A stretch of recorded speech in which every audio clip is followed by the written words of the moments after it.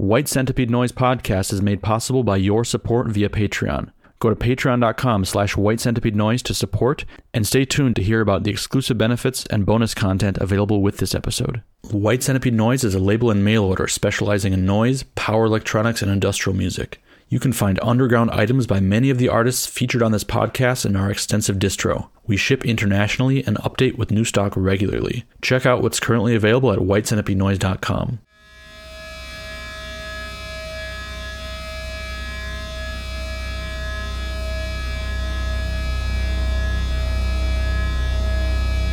Hello and welcome to White Centipede Noise Podcast.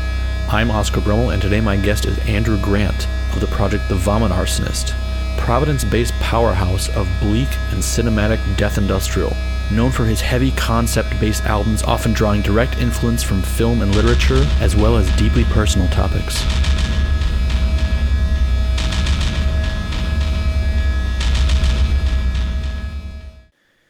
Andy, hello and welcome to White Centipede Noise Podcast. Hey, Oscar, how you doing? Good. Thank you so much for joining me this morning. Yeah, sure. So we know you as the Vomit Arsonist. Yep. It's a project you're quite active with these days, but you've been active for quite a while with it. Yep.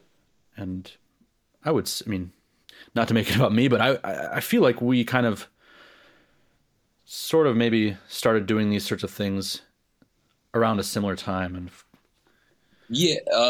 when did you start? I started messing around in like 2005, but I started doing what I do now, like taking it more seriously in like 2008, probably 7, 8. Yeah. 2008 is kind of when I became aware of you and when I also started getting heavily involved. So can you tell me a little about the project, how it's evolved over time, like what it was in 2008 versus what it is now?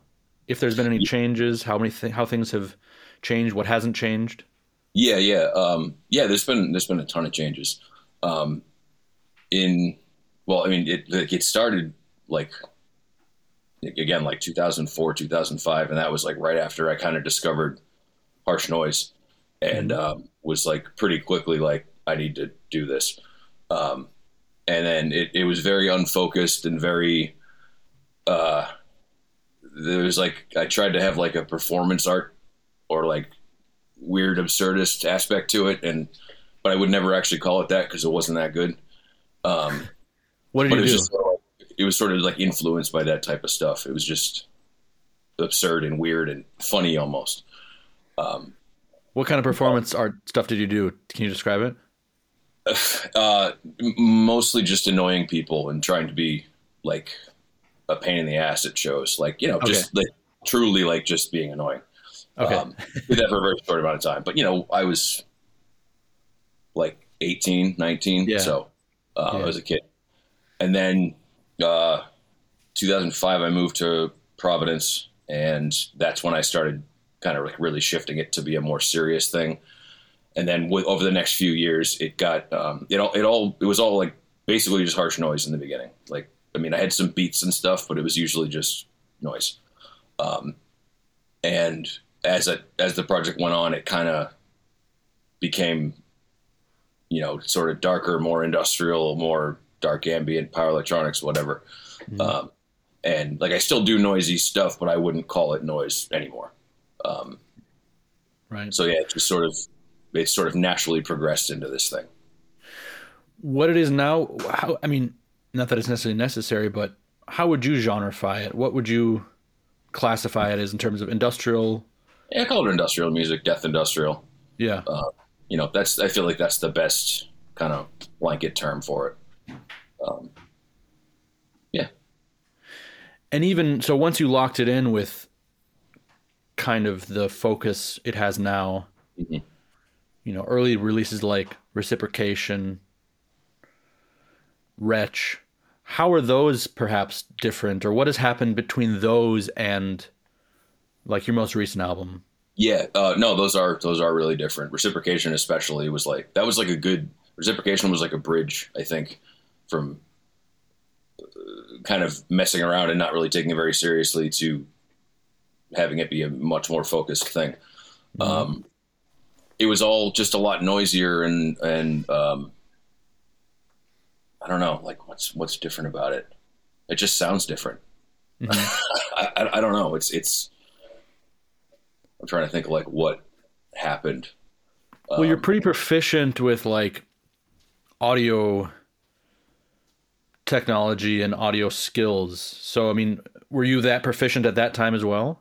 Yeah. I've been like recording music and sound at home since I was like, like 14. Okay. Like Windows Sound Recorder or whatever that program was that came on everyone's computer. Yeah. Messing with that. And so, yeah, I've been doing it forever. Yeah. Do you feel like you've dialed that in terms of, I mean, you do mastering too and stuff like that in terms of the technical side of it more, or was it pretty technically? I've definitely dialed in about as much as I can. There's people who do things way better than me. Mastering, for example.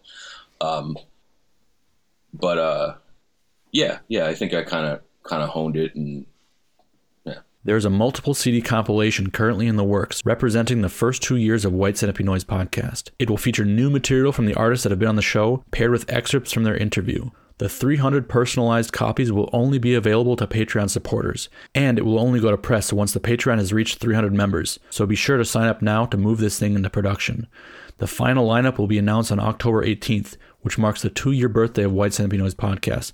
But don't wait until then. Head over to patreon.com/White Centipede Noise now to be part of this epic compilation of contemporary and classic noise. The albums tend to have a lot of times a really conceptual focus. Yeah. Have you always worked that way?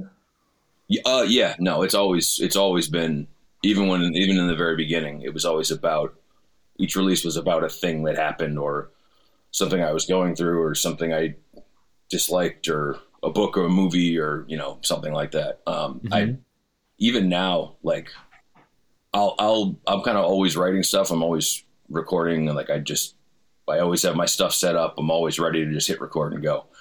And a lot of times what I'll do is just kind of record things and then figure out the theme later. Mm-hmm. So I don't always, sometimes it's backwards. I don't always have like, okay, I'm going to do a release about this and then record a bunch of shit. Oftentimes I record a bunch of shit and then go, oh, okay, this kind of sounds like this, or I want to make this fit into this thing. Mm-hmm. But yeah, there's always a theme. That's always been really important to me. Like having some kind of, not just like a collection of songs, but like, something that kind of tells a story. Can you talk about the concepts behind some of your albums? Like, for example, Reciprocation. Like that's kind of if that might be the bridge or the kind of starting point of modern day Vomit Arsonist. Reciprocation was like a precursor to Wretch, which was about a girl. And, went through a really bad breakup experience that had a really profound effect on me for a very long time. Mm-hmm. And that was kind of the way to get everything out. Okay. So Reciprocation was kind of like, it was about that same time period and those same experiences, but Wretch was a much more fleshed out, much more like focused conceptual kind of thing. And I think it's way better personally. Sure. But yeah, those are about a bad relationship. A lot of it's about bad relationships. Hopefully that theme is phased itself out. Yeah, I don't touch on that one much anymore, which is good. There's other bad things to touch on. So yeah. What about Bridgewater? Bridgewater was that was about it's there's a documentary called Titicut Follies that people have probably seen it in. Michael Nine used it for backing video for Death Squad. Mm-hmm. It's been used a bunch of different ways, and it's this documentary that was filmed in the early 60s in Bridgewater State Hospital in Bridgewater, Massachusetts. It was a hospital for the criminally insane. And the state blocked the movie from getting released because it was too graphic. They were basically, this guy went in there with a camera and just was sort of like fly on the wall and was just capturing all this footage of these old men being exploited and beaten and tortured and just treated really, really badly, like horrible conditions. Even for the early 60s, it was bad. So the state actually was able to block the release of the movie. You could only get it through like an educational grant. Because it was probably also a state-run facility. Yeah. So they're like, we don't need this, this kind of shit. So, but I ended up seeing the movie in a psychology class in college, and like immediately had a huge effect on me. I was like, it's such a bleak, like stark thing. And I love all that shit. Yeah. So I've watched it a bunch of times and kind of just did this sort of conceptual release about the people who were in there at the time. I don't think it's still there. I think it's been closed for a while. But yeah, it's that one was more, there was a lot of like improv on that one. Cause I did it all live. It was like I think it was actually a live set. And, I did just kind of a lot of it on the fly, and it actually incorporates other songs from other releases that hadn't come out yet. Like I was recycling samples and stuff. Cool. But yeah, I did the performance had the backing video with the movie and everything. At the time, I did not know that Michael Nine and other people had been using it so much. I may have done it differently if I had known that, but yeah, that's that. I think there's certain things that like-minded people are just gonna land on. I saw at Dominion of Flesh last September, DSM-3 was like, they were playing, and I looked up and I'm like, oh shit, they're using Syndicate Follies. Like, yeah. It's a good one. It's a classic. What about the release Go Without? Go Without was I've been dealing with mental health issues, depression and anxiety for most of my life. And I've been on, I take meds, a lot of people do. Sure. But I've been taking them since I was like a child. And I went through this period of time where I was I got put on drugs when I was a kid, and like your brain's still forming and your personality's still forming. And like, maybe the things that they were treating then aren't the same as now. Yeah. So that release was kind of about wanting to just be done with all of that. And on a later release, I actually ended up not taking my meds for a year, which was not good. But the Go Without was kind of the impetus of that. It was like just being rid of chemical dependency, via a pharmacist. Yeah. And which was the later release that you did under the process of being off meds? Yeah. Which one was that? Only Red I stopped taking my meds. Like I just threw them out. I worked with my doctor and we did a whole whole tapering off thing. But like it was bad, man. It was really bad. Yeah. I've heard of that. It can be really bad. You get real like straight up withdrawal symptoms. Like I never mess with hard drugs or anything, but like I think I have a decent idea of what it might be like to have to come off that shit, and it's bad. But between that and then actually having to deal with things, cause like, you take these medications and it straightens your brain out. It kind of just makes things even. And then when you don't have them, all that shit comes back and all that shit comes to the surface. So you're going through, withdrawal symptoms. So you're physically all messed up. And then mentally you have to navigate all this stuff that you haven't been dealing with for however many years. Right. And it's not like you can take a vacation from life. Yeah, exactly. And but I wrote and recorded the whole album in the midst of all of that. And I don't know, I can hear it, but I also know what it was like at the time. So yeah. And I'm back on meds. I did that for a year, and then I was like, I couldn't handle it. So yeah, but I got a decent thing going now, so it's all right. Sure. That sounds. I mean, I want to talk about how it feels for you to be performing a little later, like because every time I met you, you seem like a very. I mean, I know these themes that you deal with, and I know that you're pretty open about that, but I don't know, you're always seem like a very well-rounded, well-adjusted, friendly, confident guy. I'm like, oh, okay. Thank you. Yeah, I try to be, because it's like to like all the bad stuff, like that's all there. Like you kind of got to compartmentalize it. Like for a really long time, I was not as well-rounded or friendly or easy to get along with, because I was letting all of that shit kind of run the show. Yeah. And over time I've learned, and just with getting older, like I've learned that you kind of have to, I can't live in that all the time, because it's just it's not good. It's still there, and I still deal with it, but I've kind of figured out a way to, it all goes into music, basically. Like that's why everything's so negative, because it's got to go somewhere. Right. So I mean, maybe similar to the questions I asked James Light when I asked him about, his music as an outlet or as a receptacle for pain and depression. How does that function for you? Does it function as a positive outlet for that negativity?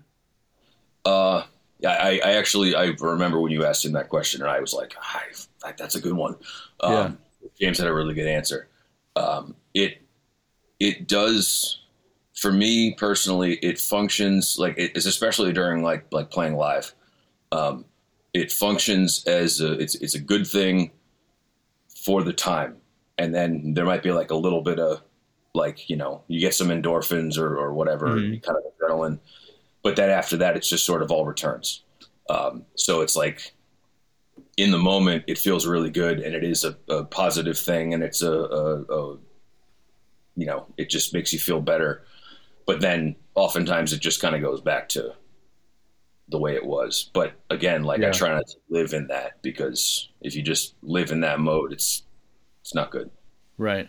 Well, what about like subjecting yourself to other input? Like you mentioned, you watch this Tittycut Follies movie like a lot, like over and over.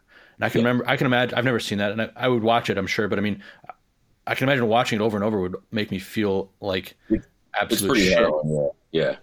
Like I'm into, I don't know. I've never like been able to figure out why, but like I like movies and books that make people feel bad. Like, of course.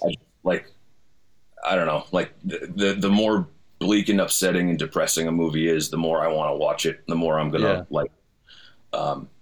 I don't know. It doesn't make me feel that way. I guess it doesn't make me like, I get like the movies have made me sad and stuff, but like, I don't know, something about feeling really shitty is oddly appealing in specific ways. I don't know. Yeah, I understand. What about when you're on stage? Like, what do you feel when you're on stage? Because you do have you exude a lot of confidence and power, and how does that feel when you're pacing around the stage? You have the sound coming out, and then you have the microphone. I mean, you do a lot of vocals. What is that experience like for you? What does that feel like? I appreciate you saying that it exudes confidence, because it doesn't feel like that. It feels really good. It really does. I right before, was 2019, I guess, right before the pandemic, I was getting really sick of playing shows. Like it just wasn't, I don't know, I just wasn't feeling it. And then like January 2020, I was like, I got like this surge of creativity. I was like, fuck yeah, I bought a new mixer. I'm doing this, I'm doing that. And then the pandemic hit, and everything went to shit. But I kind of, so I didn't play a show for like 2 years. So I kind of had all that time to sort of refine what I wanted to do and make it the way I really wanted it to be.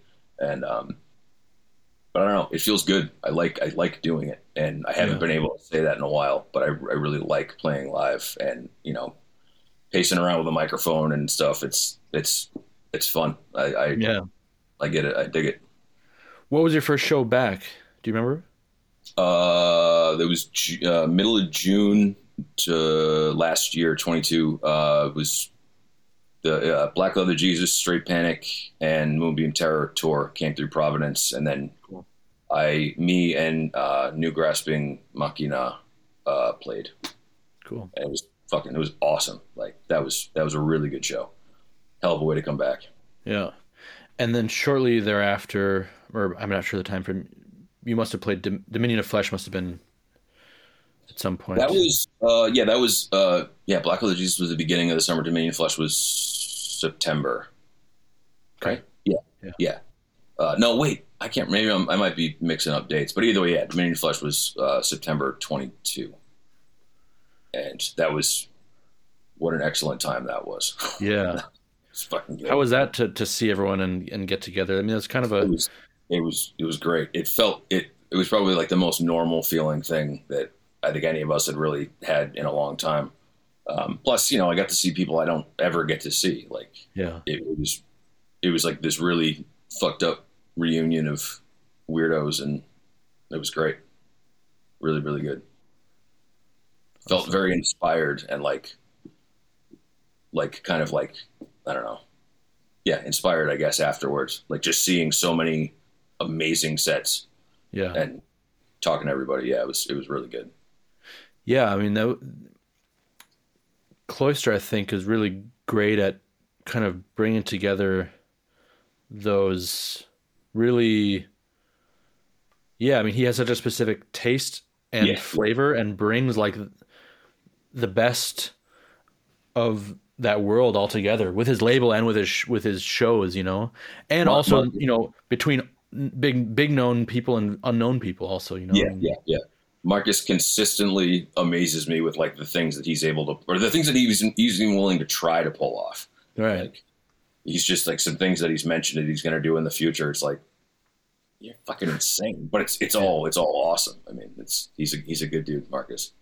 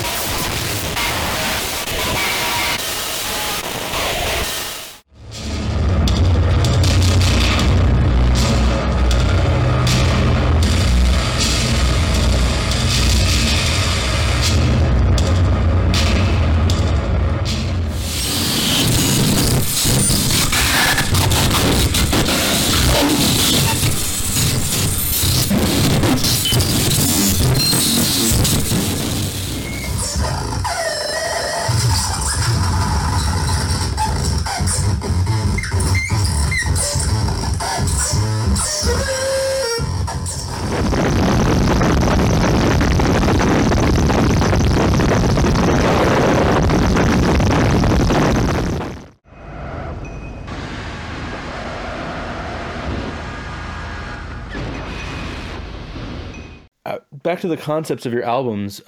Your most recent album, if I'm not mistaken, is "There's No Future I Want to Be a Part of." Is that correct? Yep. Yeah. Which I have back there. It's up there on the wall. Yeah. What about is there a specific concept behind that album? Yeah. That's probably the loosest conceptual idea that I've had. But it really it's a loose subject.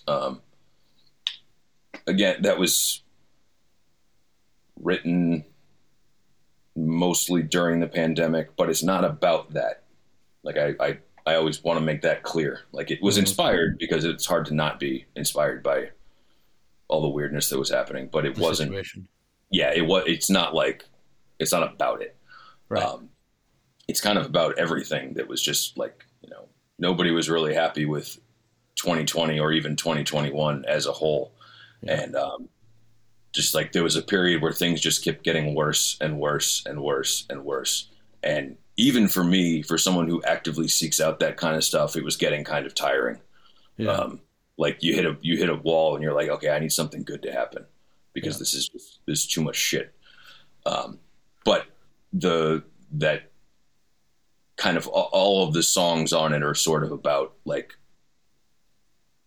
there was always this big push for like, you know, when we get through this and when things go back to normal and you know, whatever, whether it was the pandemic or like weird political shit or whatever, like when we get through this and get to the other side, everything's going to be fine. And I just can't see that. And like, still, I'm like, I don't know what everybody's talking about. Like for me personally, like you can't come up with a scenario that is going to make me go, oh, well, that's good. I just don't, you know, there's no future that I want to be a part of. Anything that anyone's going to come up with is not going to be, I know how I want things to go, but they won't go that way. Yeah. You still feel that way? Yeah. Now more than ever? Yeah, I think so. Do you feel like you're actually a through and through pessimistic guy in your day-to-day life? No, not at all. I definitely have that attitude, and it, like my pessimism is reserved largely for much bigger things. Mm-hmm. One of the things that I've learned over the years is like, you know, you can't control everything. So, I try to live my life, you know, keep it small, keep it to things that I can control and things that I can deal with. And that's really all I can do. And looking at the world at large that's where the pessimism really comes in, because it's like, you know, but also I'm like, what are you going to do? You know, like, you have to kind of look at it and almost laugh, because like, what the hell am I going to do? What is anybody going to do? Yeah. Like, you just go with it, and whatever happens, you know, try and make things as tolerable as possible while you can. So you're able to find kind of solace or freedom or comfort in kind of just things, even falling apart. Absolutely. Yeah, no, I, you know, like I said, I live my life very small and kind of insulated, and, you know, I have, you know, I play music, I have people I see, you know, but I've kind of whittled things into a nice little spot for myself, and I'm good with it. Still no hope for the future, though. No. not at large. No, not at all. Yeah, I can understand that. Yeah. We've touched on it a little bit, but your works often are based around also film or books. Mm-hmm. You know, some notable examples are, you know, the works you've done based on Antichrist by Lars von Trier, right? And I can't remember right now, but I think one of your albums is loosely based on The Road by Cormac McCarthy. Yep. And can you talk about drawing inspiration from film and books? Yeah, absolutely. It's, well, both of the ones that you mentioned are, you know, again, it's the bleakness, and that's where the inspiration comes from, specifically. Antichrist was actually Lee's. That was me and Lee from Theologian, and mm-hmm. that was actually his idea. And the movie had come out. I don't even think it was on. It was like, I think I had a downloaded copy of it. Like, you know, it didn't really hit theaters or whatever. But I had seen it, and Lee had seen it, and we both became just like obsessed with this movie. And it was his idea. He's like, we should do an album that is like not a soundtrack, but like something that feels like that movie, and something mm-hmm. that sounds like it would fit with that movie. And he sent me a bunch of stuff. I went and took a bunch of field recordings out in the woods because that's the whole, you know, the whole nature aspect of things.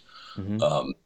And we kind of built it, and I think it's really good personally. Yeah. But yeah, that was Lee's thing. And then the Road, that was None of Us Are Worth Saving, that was on Cloister a couple of years ago. Right.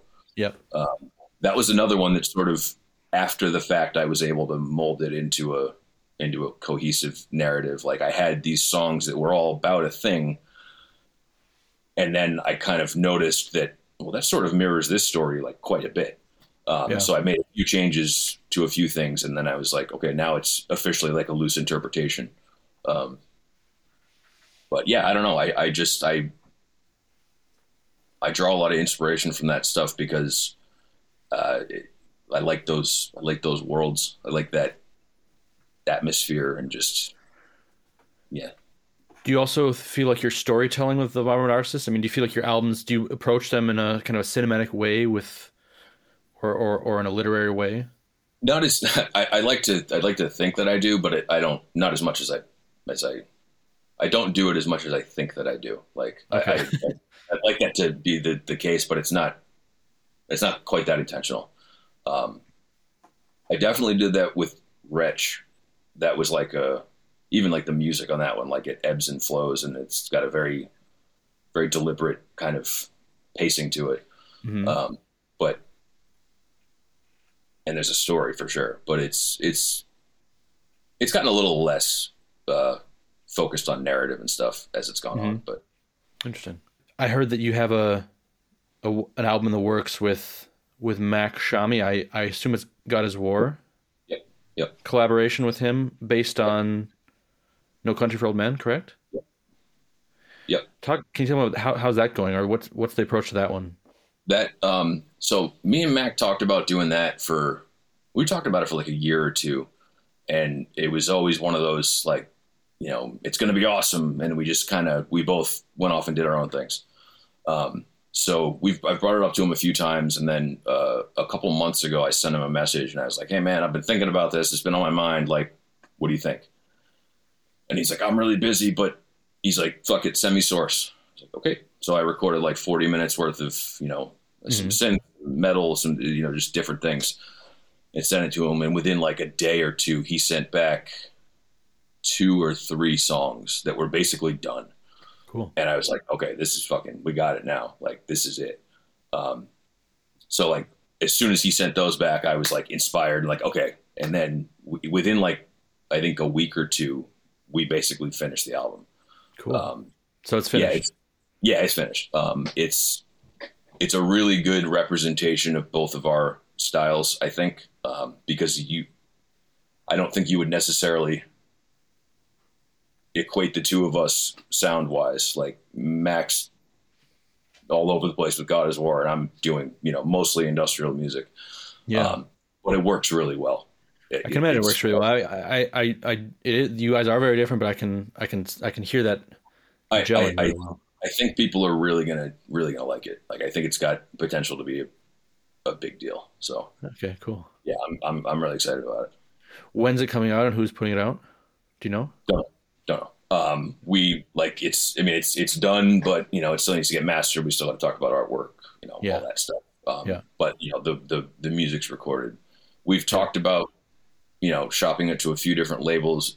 I'm gonna kind of leave that to Mac because he's better with that stuff than I am. Sure. And he knows people, so. But to me, like, just as long as it gets out, doesn't really matter. Yeah, I just want people to hear it.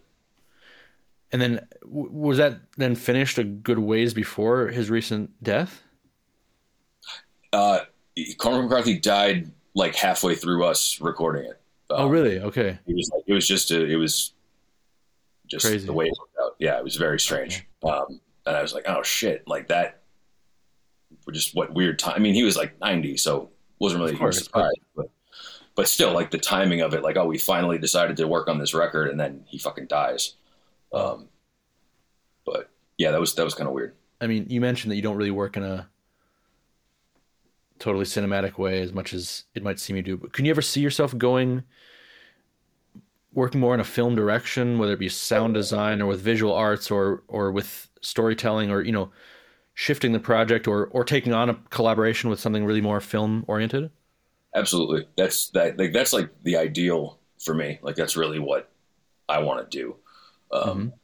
And I've done some like very small things for, like just short films and things like that. Nothing really of note.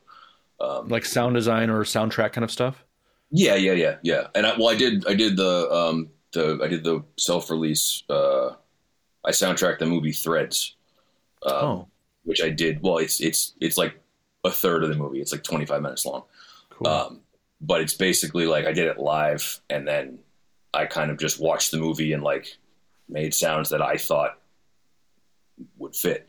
Yeah. And so yeah, I've definitely messed with that in the past, but I would love to do that more. Like that's kind of the ideal, is like, you know, soundtrack, sound design, even Foley sound, stuff like that. You know, it's that's where my heart is, I think.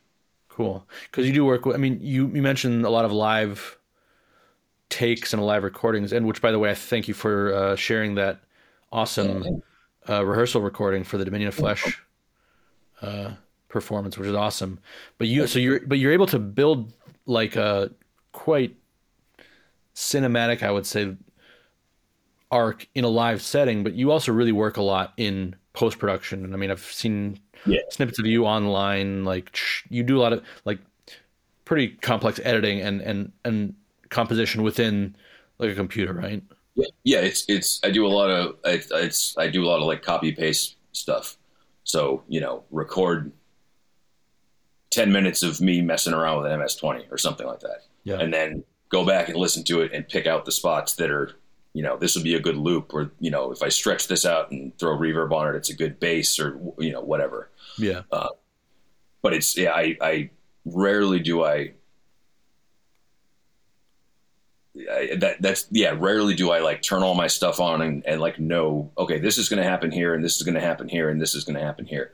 Yeah. It is just sort of moving things around until it feels right.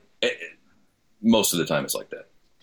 How does that process correlate with performing live? Like if you make a kick-ass album with a lot of, you know, editing where you're able to kind of scoot things around and delete them, how do you then prepare for a live show that also kicks ass? The one thing that's really beneficial to me is because everything is assembled, you know, in a computer, on a computer, I basically have stems. I have loops, so I basically load up a sampler, and then I don't trigger everything live. Like there's always there's like a backing, but it's like the bare bones, like the structure of the, you know, it's the bass line of the song or whatever, and then I add other stuff on top of it. So there is even when it's really structured and rigid, there's still an element of kind of spontaneity and improvisation, because I have an idea of what I'm going to do, but things always could be a little, you know, things don't always go the way you plan. Of course, yeah.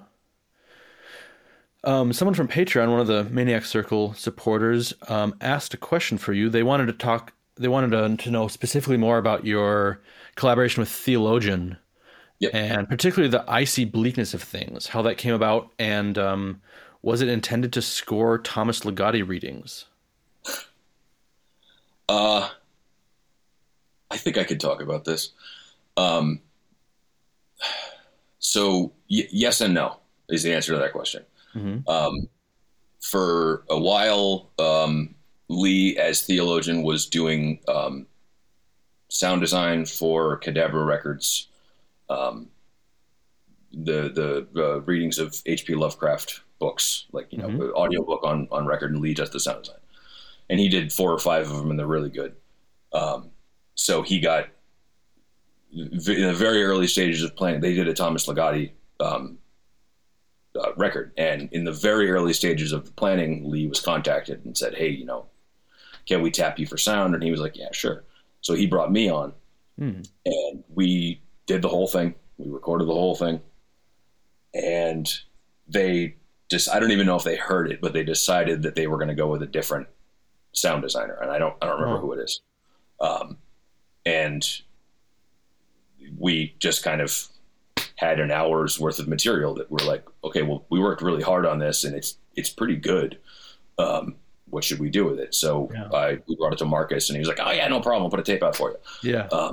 So I think there was some minor edits to it, because in the original, like it was for Ligotti, and it was, you know, there was some aspects to it that were kind of involved the story. So we took a few things out just to make it its own thing. Mm-hmm.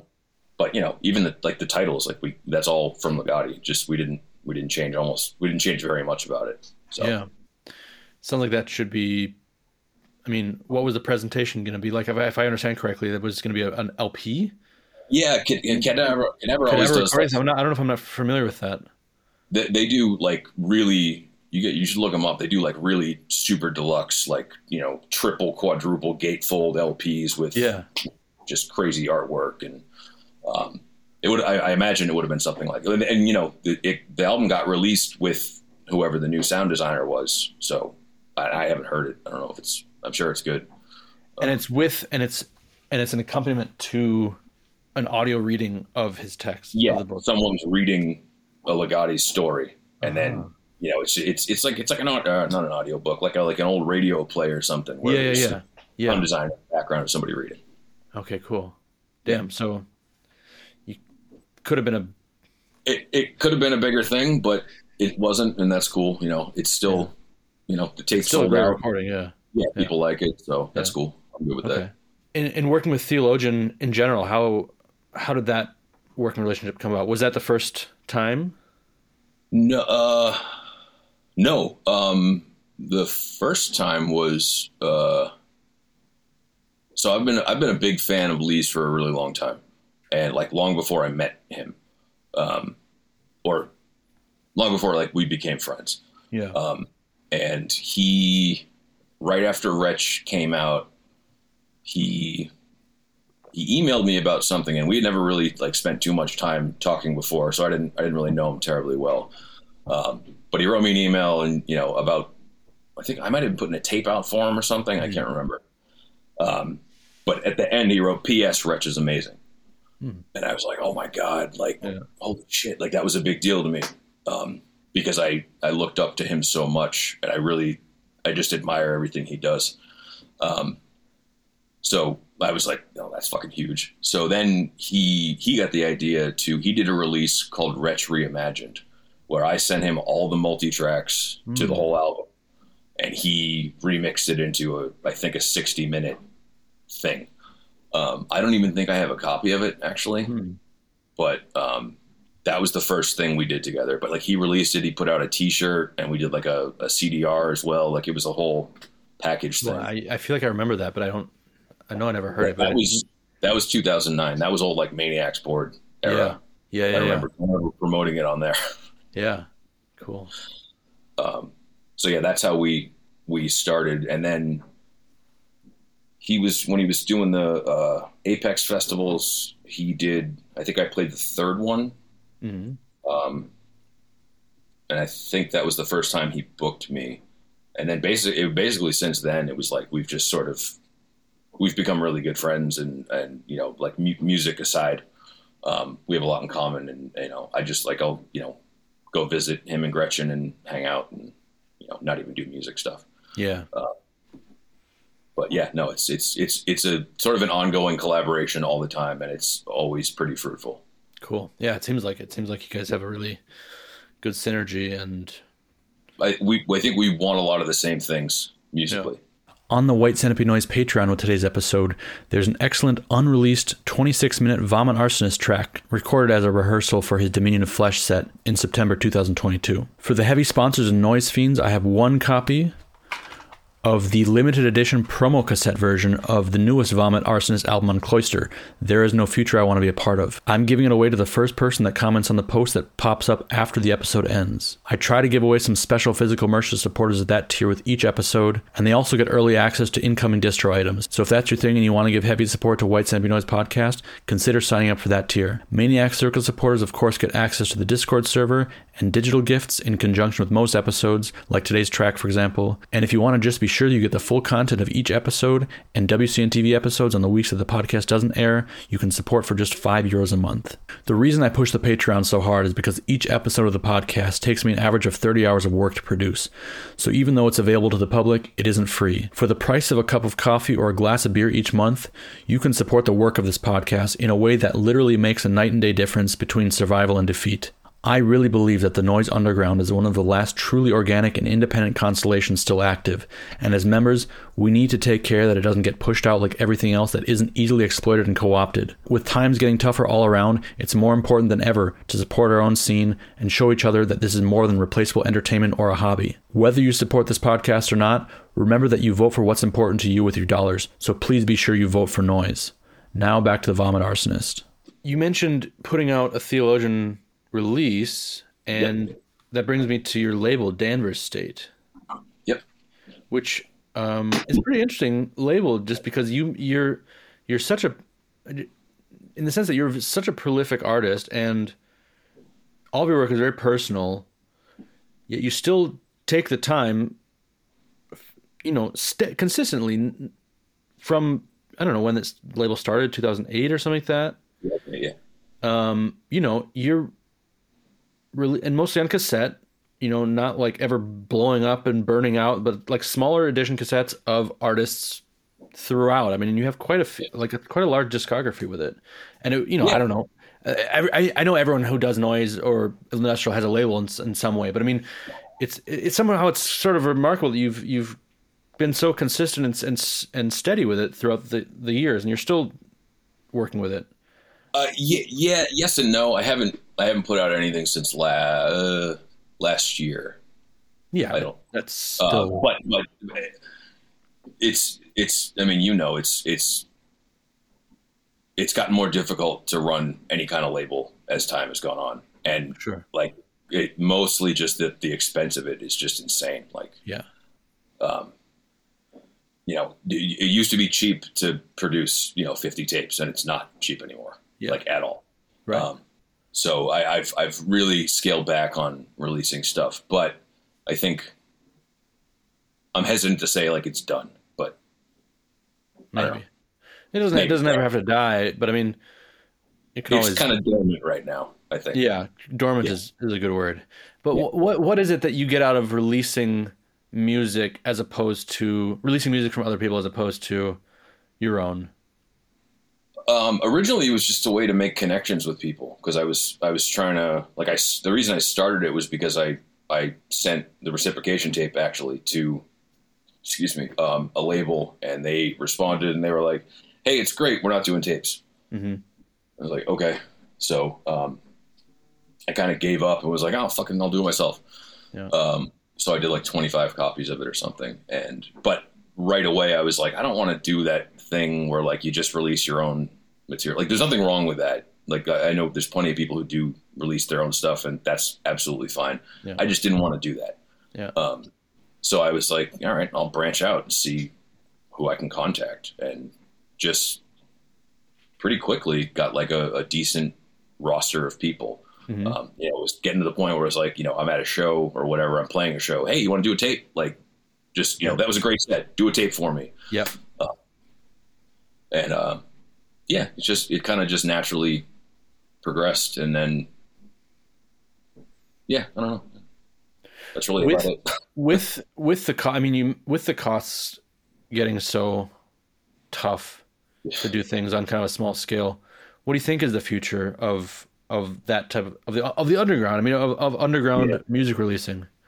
I mean, it's not going to go anywhere. Like it'll always be around, and it's always. I mean, it's always morphed and changed with the times and stuff.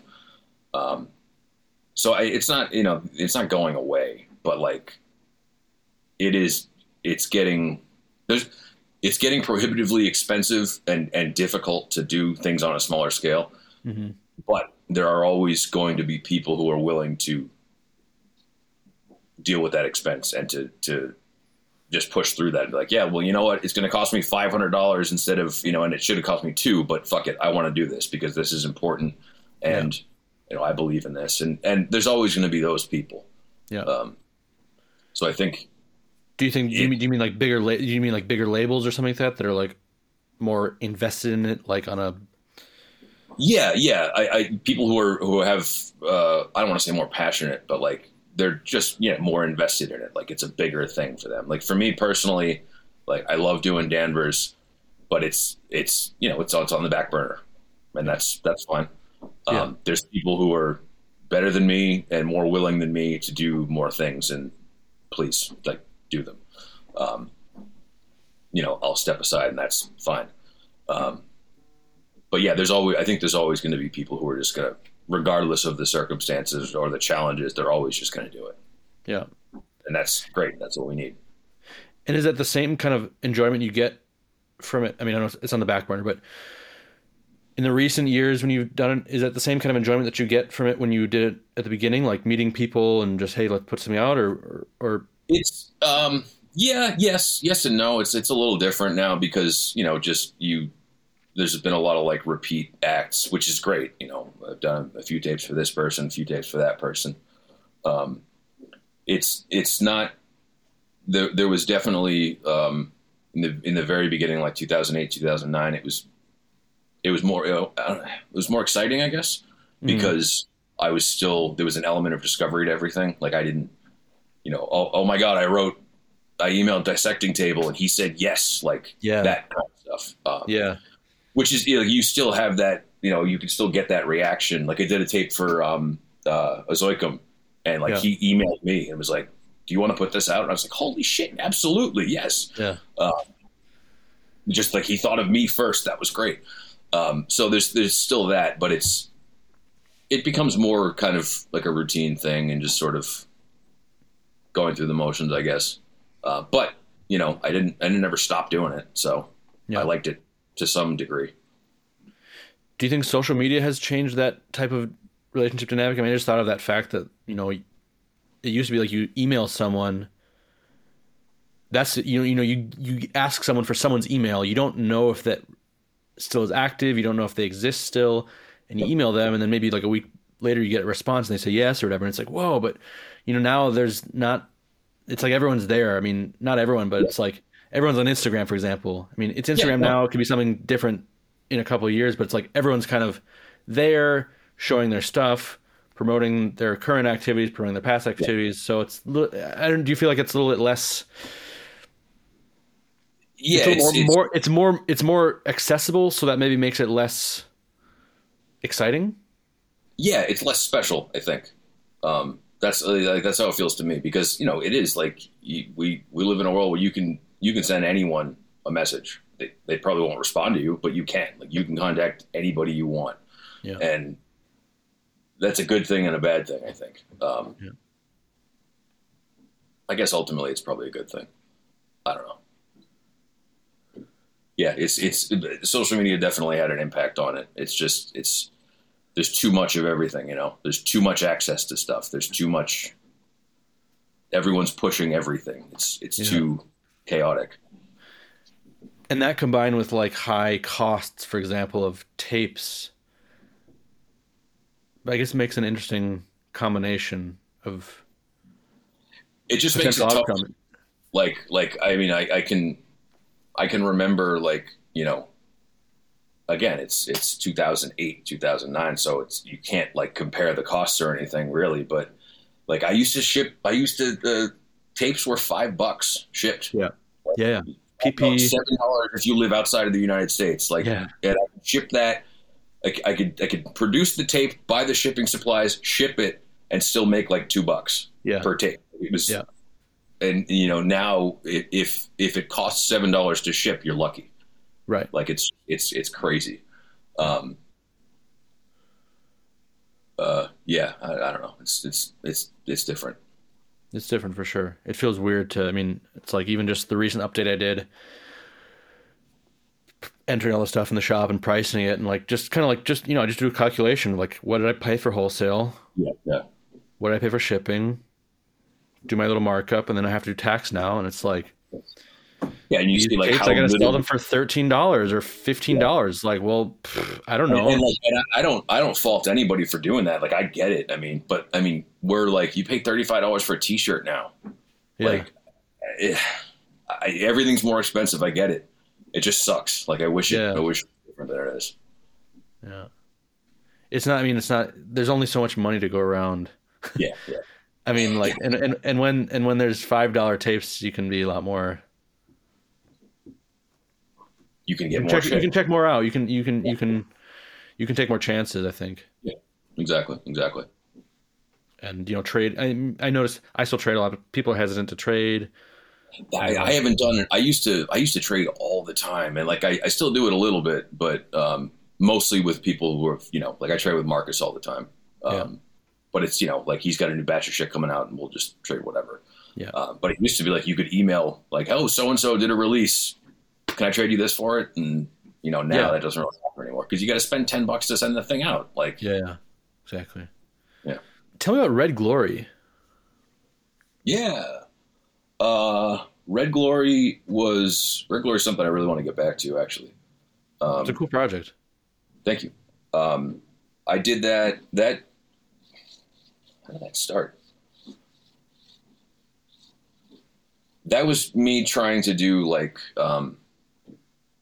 very blatantly copying like the old Italian guys at Traxmorg and things like that.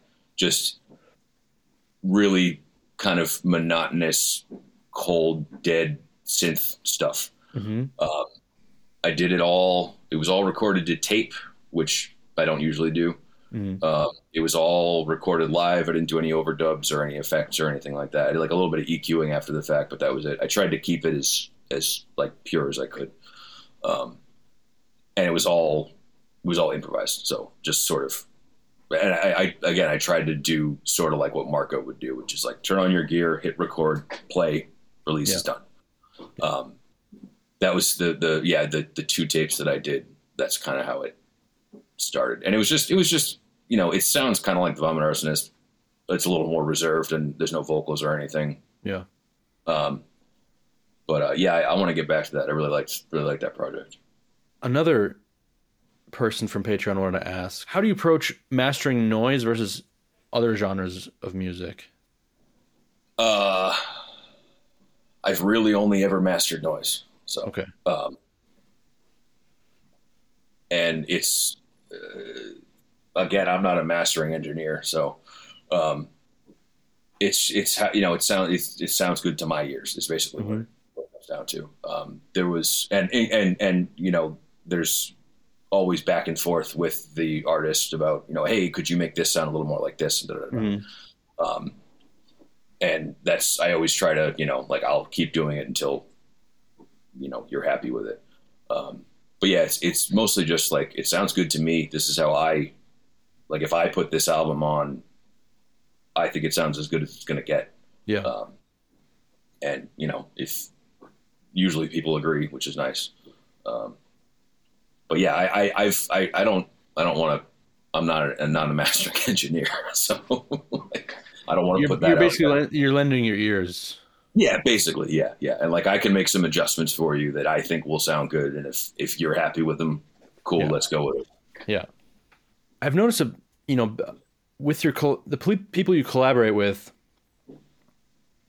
and meeting you one time or two times back in the day at shows and, that a sense of camaraderie is very strong with you.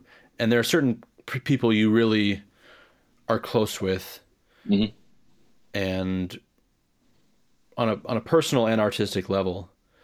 For example, one thing, for example, that I think we should talk about is the fact that, Mac told me that he's going to bring you to California in September to play two shows. I think he said the 29th of September would be at Los Angeles and 30th would be somewhere in the Bay Area. Yeah, Oakland or San Francisco. Yeah, exactly. Yeah. Which, by the way, are there any plans you have specifically for that, or is there anything special that you? That was Max sent me a message and was like, "Hey, can you get this time off of work?" I was like, "Yeah, probably. What do you got?" He's like, "We want to fly you out for some shows," and I was like, "Okay, sure, shit." So that just sort of came out of nowhere, nice. Which was awesome. But no, I don't have anything special planned. I probably should get working on a set because it's going to come up quick. Sometime. But no, I'm really looking forward to it. I've never been out there, so I'm really looking forward to those. Nice. That'll be good. But in terms of, so who are some of your closest allies or comrades that you really, click with and who are important for you, who you've felt a lot of support from, and who you like to support, and maybe talk about why.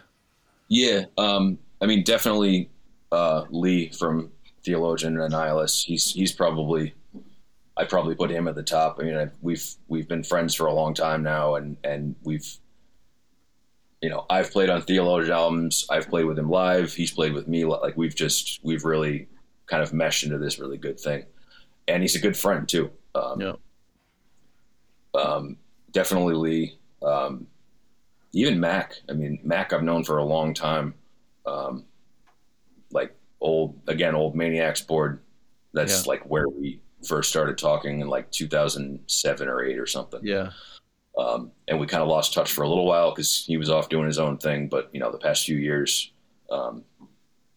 he's been going forward, and he's just like him and Sam both are like incredibly supportive, and I don't know. You don't. That's oftentimes that's hard to find. Yeah. But it's important, and the fact that they're all fucking great musicians as well is sort of a bonus. Yeah.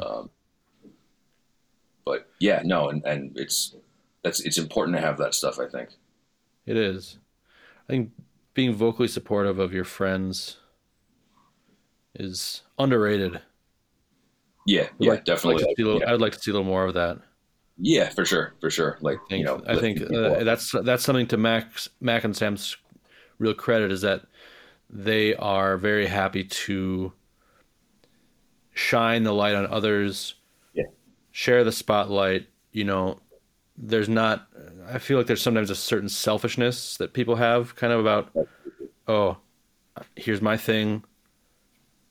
I worked really hard to get here. I'm not letting anybody else in, Yeah, exactly. Yeah. And I don't want to look, I don't want to praise anyone else too much, because I don't want to look like I'm a fanboy, or, I don't know what it is, but yeah, there's like an element of to it almost. There's something going on there, which, I like to see people who, will loudly big up their friends, give them opportunities, not just their friends, but, artists that they artists like. that they admire, artists that they enjoy. Yeah. Like it's that's what keeps it all going. Like you got to have that kind of stuff. Like you need to do that. Yeah. And I agree. Like there should be more of that. And I mean, I'm guilty of not doing it too. Like absolutely. Especially, I think about it sometimes, especially with social media being just that. Like if it has any sort of value, it's for the ability to promote not just yourself, but other things. It's like, and I feel like there's sometimes a kind of a bitter atmosphere. Yeah, for sure. It's definitely a bitter. Just in general, it's a bitter place. But people within the scene not really wanting to give each other too much of anything. It's kind of like, you don't want to come off like like you're, like you said, like you're being a fanboy or something. So you don't want to praise someone too much, and like sometimes that can come off as weird, I guess. But ultimately, like if you're into what someone's doing, talk about it. Like we're all, everyone's trying to get their shit out there. Just if you can help with that in any way, do so. As you know, I want to ask you to tell me your top 5 noise / industrial / power electronics experimental releases of all time. Yep. I've been thinking about this.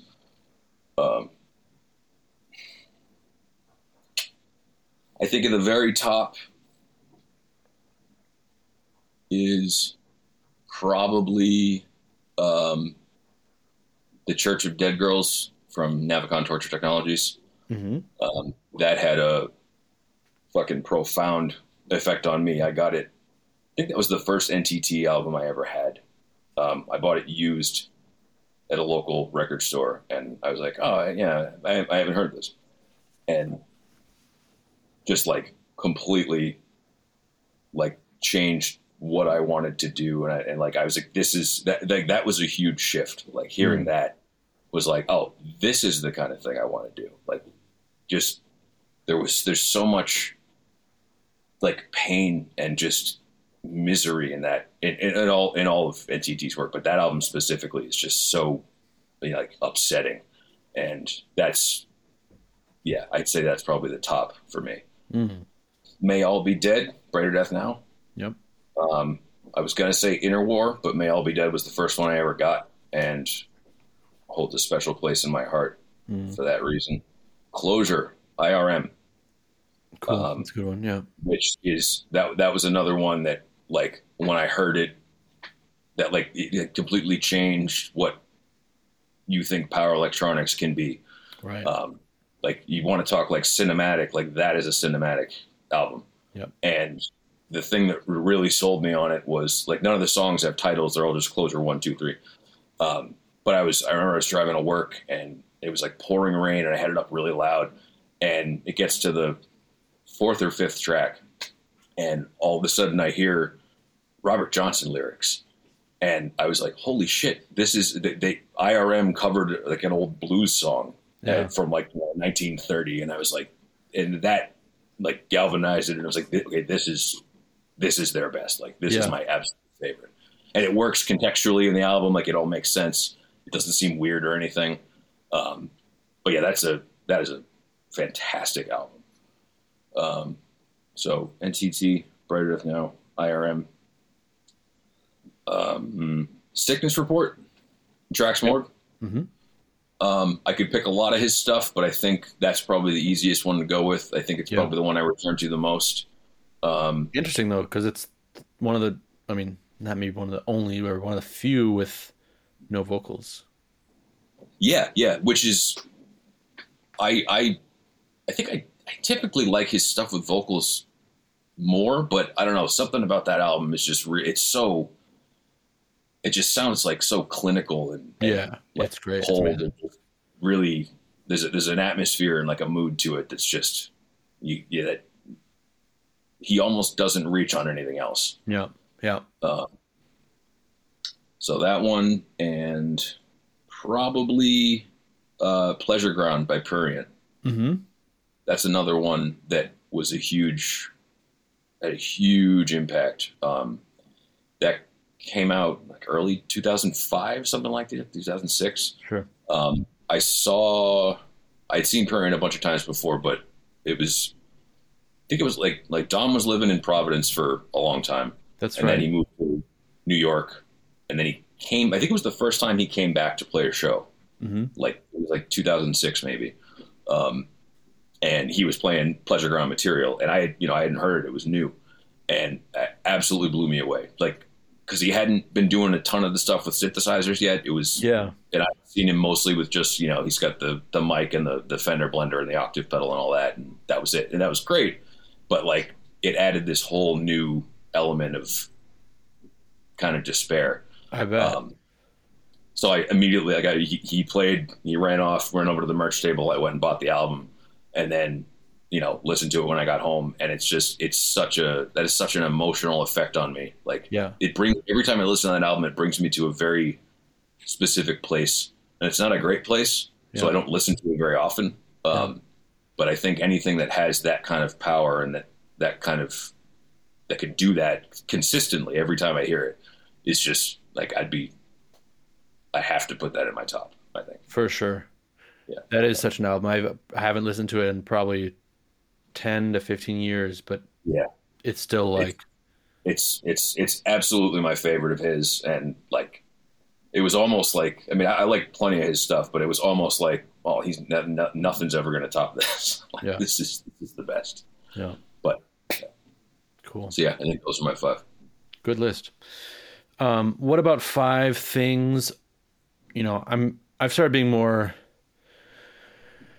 merciful with people. They don't even name 5 new releases of the past year or two, but 5 newer releases or artists, could also be performances of the past few years that you've seen that have really impressed you. This is tougher because I'm not good at keeping up with new stuff, or a lot of new stuff. The Agonal Lust tape on Hospital that just came out was really good. Mm-hmm. What else? Did you get the physical tape with the interview? Yeah. And the cool little embossed hospital logo. Yeah, I saw that. I didn't get that one. I would like. I think that's really cool that he was doing that little short interview. Yeah, it's a nice touch for sure. With the tapes, it's a really nice touch. But I would like to read it. I never got it. The Crawl of Time album on Phage, the CD, growing in the fertile dirt. Yep. Of her memories, or I don't remember the title exactly. That came out right around the same time as the LP on Cloister, which came out around the same time as my album. So I kind of equate those all together. Mm-hmm. But like the LP on Cloister was great. That CD on Phage is fucking amazing. Yeah. That like it's all good, but that one hit like a truck. That was really good. I don't have the album yet, but what I've heard of the new Commuter is really good. Yep. Like I really like the idea of just like pretty much just field recordings and effects and stuff. Like that's really good. I've listened to it. I don't own it yet. A few years ago, Cryoscene. Yeah. On New Forces. That was fucking fantastic. That's really good. Absolutely fantastic. Yeah. That was really good. Yeah. And then Form Hunter. They actually just played here last night and I didn't go. Oh, you didn't go? But yeah, they're also excellent. So yeah, go with that. Why didn't you go? I didn't feel like it. I didn't feel like it. Yeah. I worked yesterday and I got home and I was tired and the show started late. It was like a 10 o'clock, 11 o'clock show. I don't go out much. So yeah, I hear you. Yeah. I guess there hasn't been something of that ilk in Cologne like. Yeah, do you get a lot of like stuff going on? I mean, no. Damn, that sucks. If it does go on, then I'm the one who put it on. Yeah.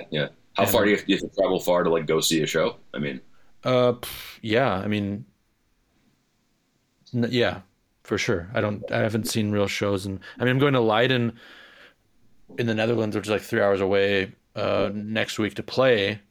Yeah.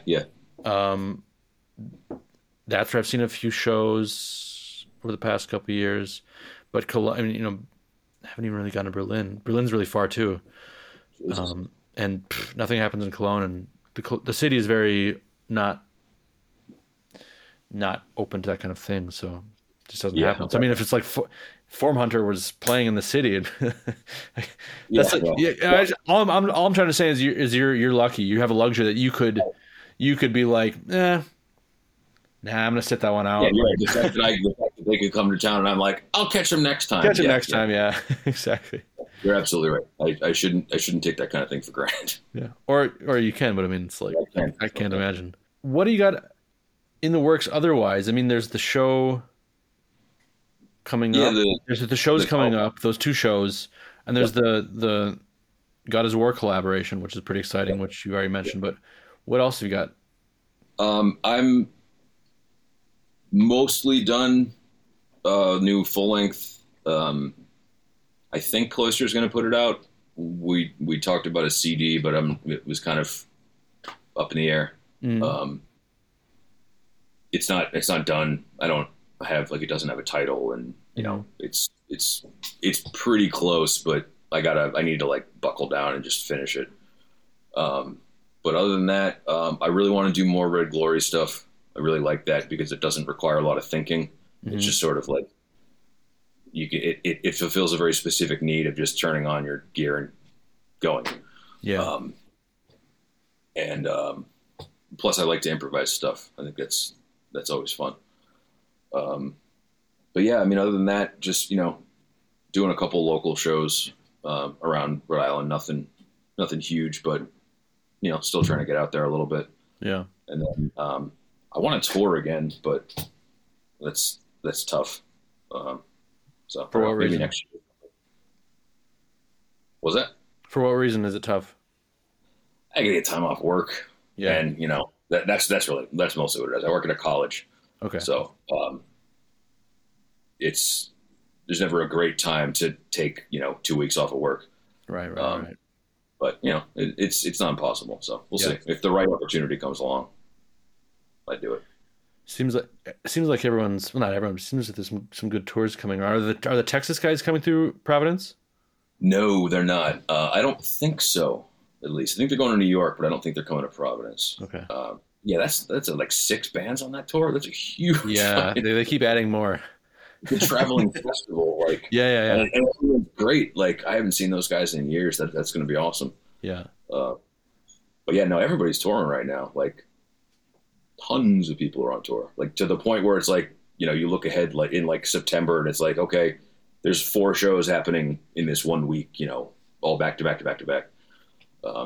It's great. Yeah, everyone's busy. It's good. You better get out to some of those shows. Yeah, no, I definitely will. Yeah. I definitely will. Cool. Yeah. Anything else you can you add or let us know about, or you want to mention, shout out?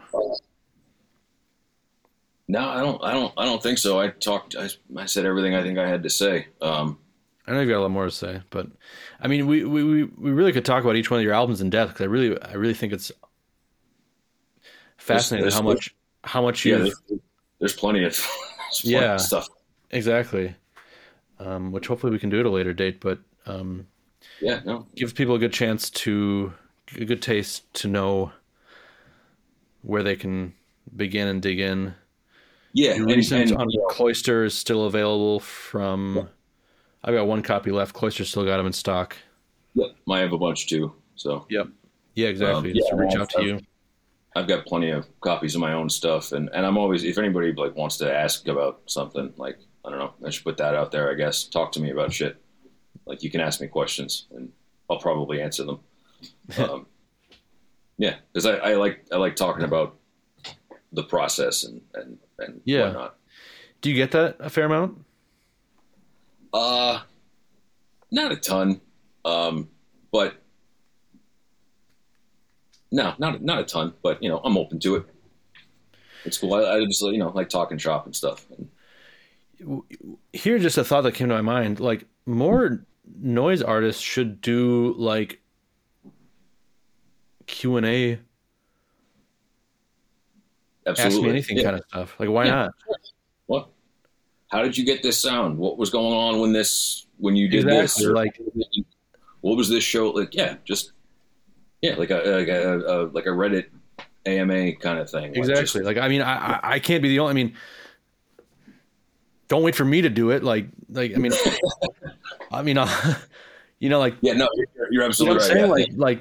I don't know. You should try to set that, or someone, I don't know, someone listening should try to set that up. Like, hey, I'm going, whether it be on Instagram or on YouTube or whatever, just like, hey, I'm going live on the weekend at this time. Like, hop on and like ask me questions.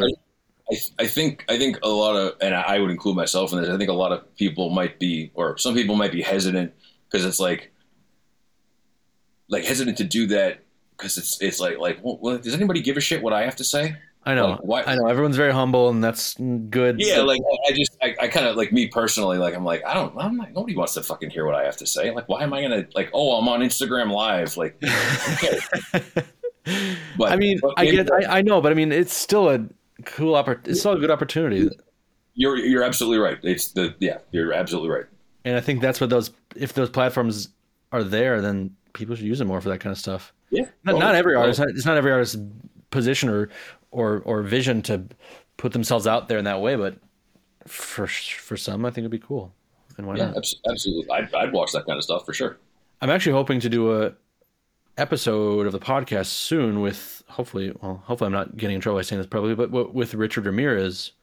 Ooh, in that way, because he's done, 2 great interviews on Noise Extra and on Harsh Truth. So, basically that's the only reason I haven't had him on yet, just because I thought, well, he's done 2 pretty full interviews recently. So, but I thought there are still a lot of things that people want to know that, I want to know, but I hear, there's message boards talk about, oh, this release, that release, what's up with that. He's done so much. I mean, I speculate too much on Deadline, and I always talk about it. It's like, I thought, okay, well, I should get him in an interview, but I was like, well, better than me coming up with what I thing to ask him, like maybe ask people what they want to know. or bring people into like a video, like a group interview. Yeah. And have you met Richard before? Have you talked to him? I have met Richard numerous times. Yeah. I mean, and I asked him about it. He's open to it. So yeah, he's a wonderful person. Just absolutely. Very open, very forthcoming. So I mean, that's why I feel somewhat comfortable saying this publicly, is because we already talked about it and he said he's into it. So I think that, do one with you. I don't know. Let's get one going. Hey, why not? Let's do it. Oh, speaking of Richard Ramirez, if I could add a 6th to my list. Yes. Tracking device. Richard Ramirez tracking device on Freak Animal. Your all-time list, yes. Absolutely. That is a power electronics album without vocals. It is fantastic. Yep. I love that one. So just wanted to put that out there. Sick. All right, great. Good top 6. Well, cool, Andy. Thank you so much. Thank you, man. Appreciate it. Appreciate it very much. It was an honor. It was a pleasure. And we'll talk soon. Yeah, talk to you soon. Bye. In the Patreon exclusive extended segments of this episode, we talk about Andrew's use of samples in his work and a memorable show at the Borg Ward in Milwaukee, where Death Jank played with the Vomit Arsonist. You can see all that and more at patreon.com/White Centipede Noise. Next Monday, there's a WCN-TV episode, and the week after that, I'm joined by Gabrielle Giuliani of Dead Body Love. Thanks for your support and see you soon.